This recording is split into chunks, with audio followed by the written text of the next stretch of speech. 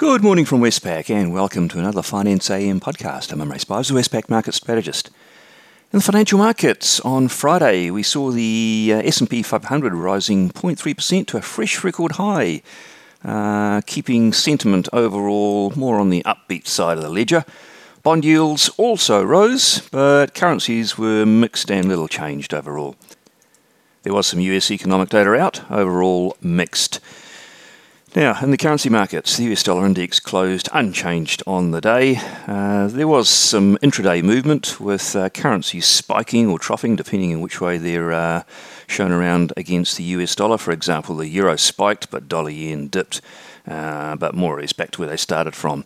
The Aussie dollar, it spiked initially from 75.90 to 76.17 before closing back at 75.90 for no net change.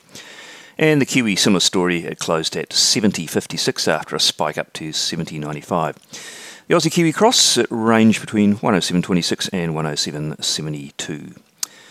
And interest rates, a bit of a movement at the long end of the curve. So the short end, the 2-year US Treasury yield, not doing too much and stuck around 0.27%, but the 10-year yield up from 1.48 to 1.54%.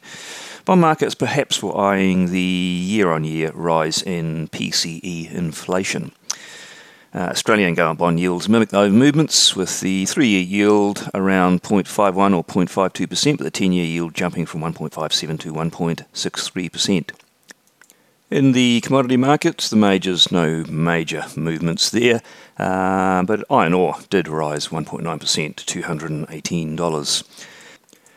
Among the economic data, worth pointing out that the US Personal Income and Spending Report for the month of May, it has a component which is closely watched by the market called the core PCE deflator. That's the Fed's inflation variable. And on a monthly basis, it rose 0.5%, a bit cooler than the 0.6% expected, but the annual pace was 3.4%, as expected, but above April's 3.1%. On the day, what's out that could be market moving? It's a pretty quiet global calendar. Really just the US Fed speak to keep an eye on.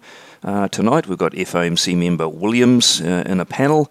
We'll also have the Dallas Fed activity survey to keep half an eye on. So that's it from me today. Thank you for listening. I'll be back again same time tomorrow morning.